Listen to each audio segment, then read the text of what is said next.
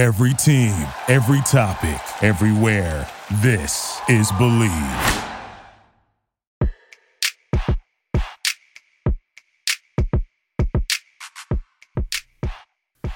Welcome to my first episode here on We Believe in Duke.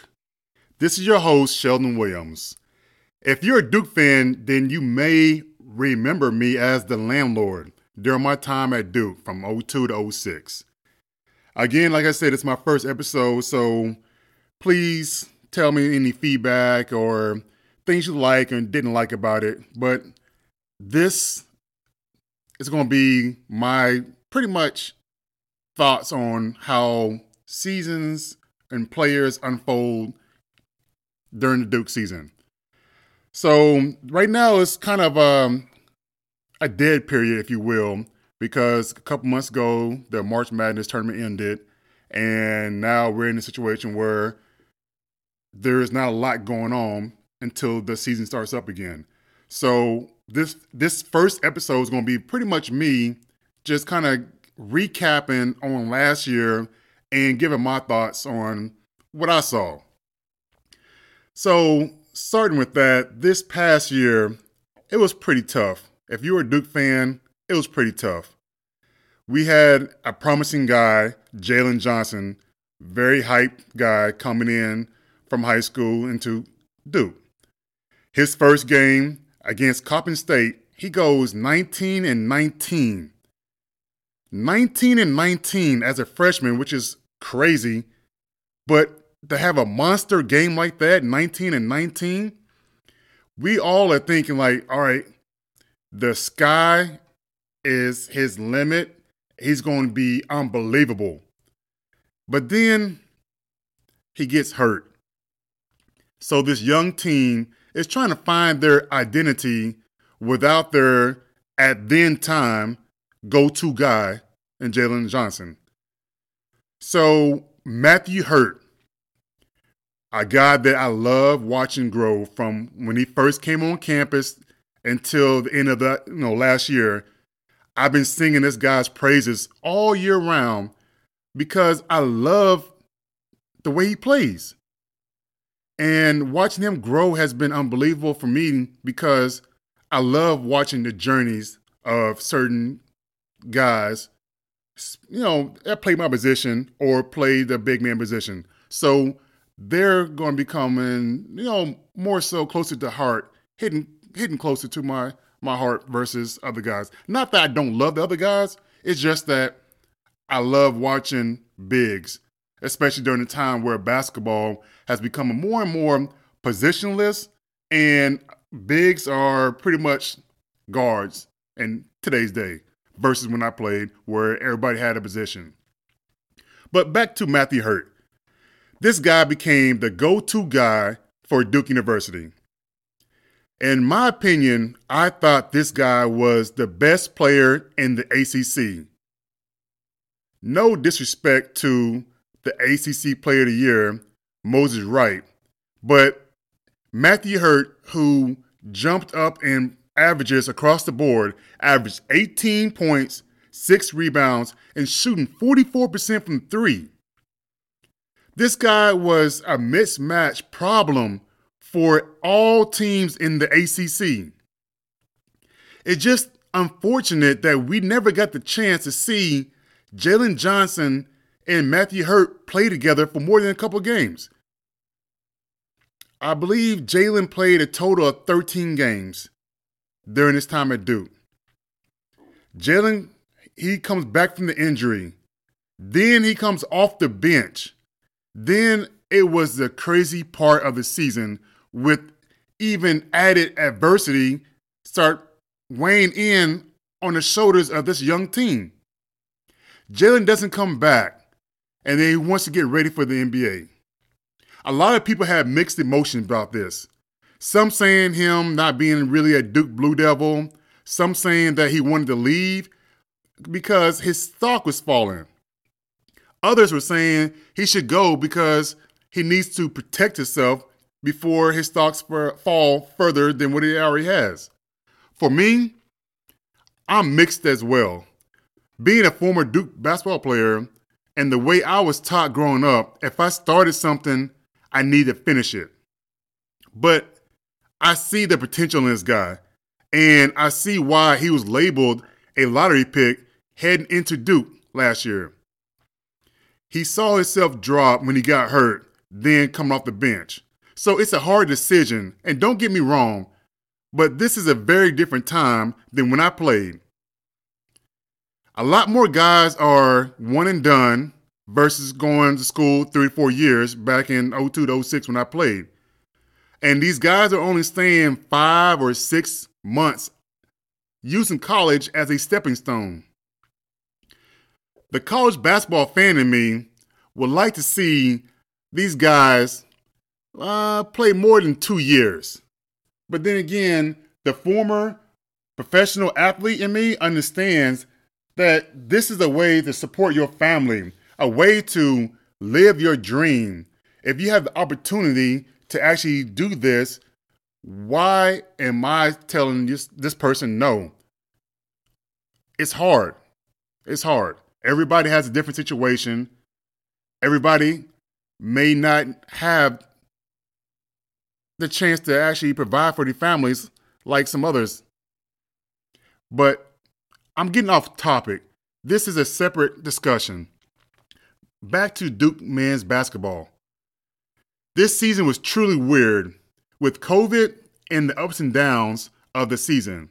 Despite things being different, this team was dealing with a lot of extra pressure, and they really seemed to come together after the Jalen Johnson situation. I mean, right after the Jalen Johnson saying that he's not going to play anymore, they had to face the number 1 team in the ACC, Virginia. They come into our house, and it's already going to be a tough game. We ended up beating them. The number 1 team, we ended up beating them. This team seemed like they were extra motivated. You could see they were fighting. They were more passionate. They were more energetic. And then here comes the ACC tournament. Right now, Duke has to play 5 games in 5 days just to have a chance to make it in the March Madness tournament. But one thing, you can see it. You can feel it. It was something special in the air. Anytime that you have a Duke team faced with adversity, you can see them pretty much rolling up their sleeves like, all right, people are counting us out. It's time to work. It's time to prove a lot of people wrong. And proving wrong is what they were doing. The first game they played against Boston College, DJ Stewart and Mark Williams got off to a really good start. DJ having 17 points, Mark Williams having 13, and they wind up beating Boston College 86-51. Next up was Louisville. Louisville was a team that beat us twice early in the year. Both those games were pretty close. Once at our place, going into overtime, and then at their place, where we had a chance to win, but Matthew Hurt winds up fouling out, and he was cooking that game. I believe he had 37 points. He was cooking that game and wind up fouling out with a couple minutes to go, and we wind up losing that tough, close game. But this was a new game. It's hard to beat a team 3 times in a row. And Duke knew that. They came into this game with an edge on their shoulder, with a chip on their shoulder. You could see the difference between just a month ago to this time. And they wind up beating them. And you have a guy like Mark Williams, who had a really good game against them, ended up having 23 and 19. 23-19 against his team, and they wind up beating Louisville. Now they have a chance to face Florida State. But here's where it gets tricky. After having 2 unbelievable games, this young team got hit with news where one of their teammates had COVID. This was heartbreaking because you saw that this is going to be something special, and they didn't get a chance to play it out. And that's what the heartbreaking part is, because you see it turning. You see things are happening, and then all of a sudden, Duke's season is now done for the ACC tournament. And at this time, unfortunately, the hole was just a little bit too deep. They hadn't done enough to overcome all the adversities that they were facing throughout their whole season to make themselves into the March Madness tournament. I will say that this team deserves a lot of credit for the way they kept pursuing and persevering through it all. I will say it was surreal not to have Duke in the March Madness tournament. As much as I love the tournament, and this year was crazier than ever with all the upsets. I mean, I don't think anybody had a perfect bracket after the first day. Usually, for me, I'm pretty decent when I'm filling out my brackets. It kind of hits me towards maybe Sweet 16, the region, when I start seeing some major changes.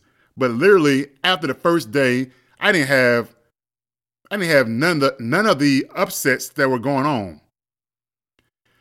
But just looking at all the games and watching it, as much as I'm a fan of watching March Madness, it was just strange, unbelievably strange, not seeing Duke appear in any of those games. But then again, that just shows credit to Coach K and how great his teams have been during his tenure at Duke. I am sure, I'm positive, that next year will be different with this class coming in.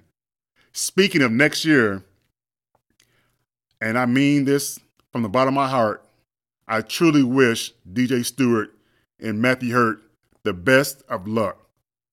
But imagine if they just stayed one more year. DJ Stewart, who averaged 13 points, 4 rebounds, shooting 34% from 3, along with Matthew Hurt being the go-to guy. Selfishly, I imagine that this seasoned young team, with the guys coming in this year, would be a team that we all would want to look out for and watch. I mean, you have newcomers that are coming in, Paolo Banchero, you have AJ Griffin, you have Jalen Blakes, and the newest commitment from Trevor Keels. And I know before the NCAA had changed the rules, Coach K said it's going to be a wild, wild west. And sure enough, he was right. It seems like now almost every single day, you either see somebody transferring or entering in the transfer portal or leaving to go to the NBA. And a lot of guys, I want to say, is almost 1,000 student athletes now trying to take advantage of this transfer portal. But I will say Duke has been getting more involved in transfers in the last 10 to 15 years than all previous years in the Coach K era. I mean, the 3 that I can think of right now is kind of just standing out. Dante Jones, who I played with, he was a senior when I was a freshman. Seth Curry, Rodney Hood are the ones that come to mind right now that had a big impact from transferring to Duke. Then you have recently added transfers like Bates Jones, who came from Davidson. If you're not familiar with him, he is a younger brother of Duke standout quarterback and New York Giants current quarterback Daniel Jones. The other guy, Theo John from Marquette, who was coached by Steve Wojciechowski. So the transition for him should be pretty easy since Steve Wojciechowski is pretty much an extension of Coach K. So with these new guys coming in to mesh with the current guys like Mark Williams, who came up big late last year. We saw potential every now and then, but big late last year. I mean, the last 4 games, he averaged 18.5 points and 7.7 rebounds. This guy seemed like it clicked, like he got it. And the players were really feeding him the ball. He was getting to his spots. He was actually being the guy that we saw hints of potential throughout the year, being more consistent, which was a big, great thing to watch. Then you have Wendell Moore, who didn't play last year in the ACC because of COVID, but wind up having a good year, 9-5. He's now going to be the leader on this team, being one of the oldest guys on the team now. Jeremy Roach, who had a good year with 9 points and 2 rebounds, had moments last year. Then you have Joey Baker, who averaged 3 points, shooting 32% from 3. I'm hoping that can be a consistent outside threat for us next year. But this team, even though that Matthew Hurt and DJ Stewart are not going to be on the team, they should still be a good, solid team. I'm just saying selfishly, I imagine these guys coming in with the seasoned guys that we already have right now, in addition to Matt Hurt and DJ Stewart. That's just me being a Duke fan, wanting to see everything kind of coming full circle and redeeming themselves from not making the tournament last year. But my thing is, now that you start seeing some things clear up with COVID, I'm just hoping that this new team can come together in the gym earlier so they can mesh quicker if there's no preventions with COVID going on. And once the season starts, then you will start seeing them pretty much hitting everything full gas, full throttle as soon as they come out the gate. But as I said in the beginning, it was weird not having Duke in March Madness tournament. But I have complete faith that we'll be back barring any injuries. March Madness is a great time, a special time, and a very unpredictable time. Being a Duke guy, I would want to see my team back in it again, and I'm sure they will be back in it next year. I hope you enjoyed my take on this year's team. Looking forward for when the season starts so I can watch the journey of this new team. Oh, and by the way, before I forget, the news just came out about Nolan Smith, the People's Champ, being named an assistant coach. I want to say congratulations to you. I know you've been a personal development guy for Duke for a while now, doing a lot of things behind the scenes, and now you're the latest addition to the Duke assistant coach. So congratulations. Thank you for listening. I hope you enjoyed my first episode of We Believe in Duke. Stay tuned for more, and let's go Duke.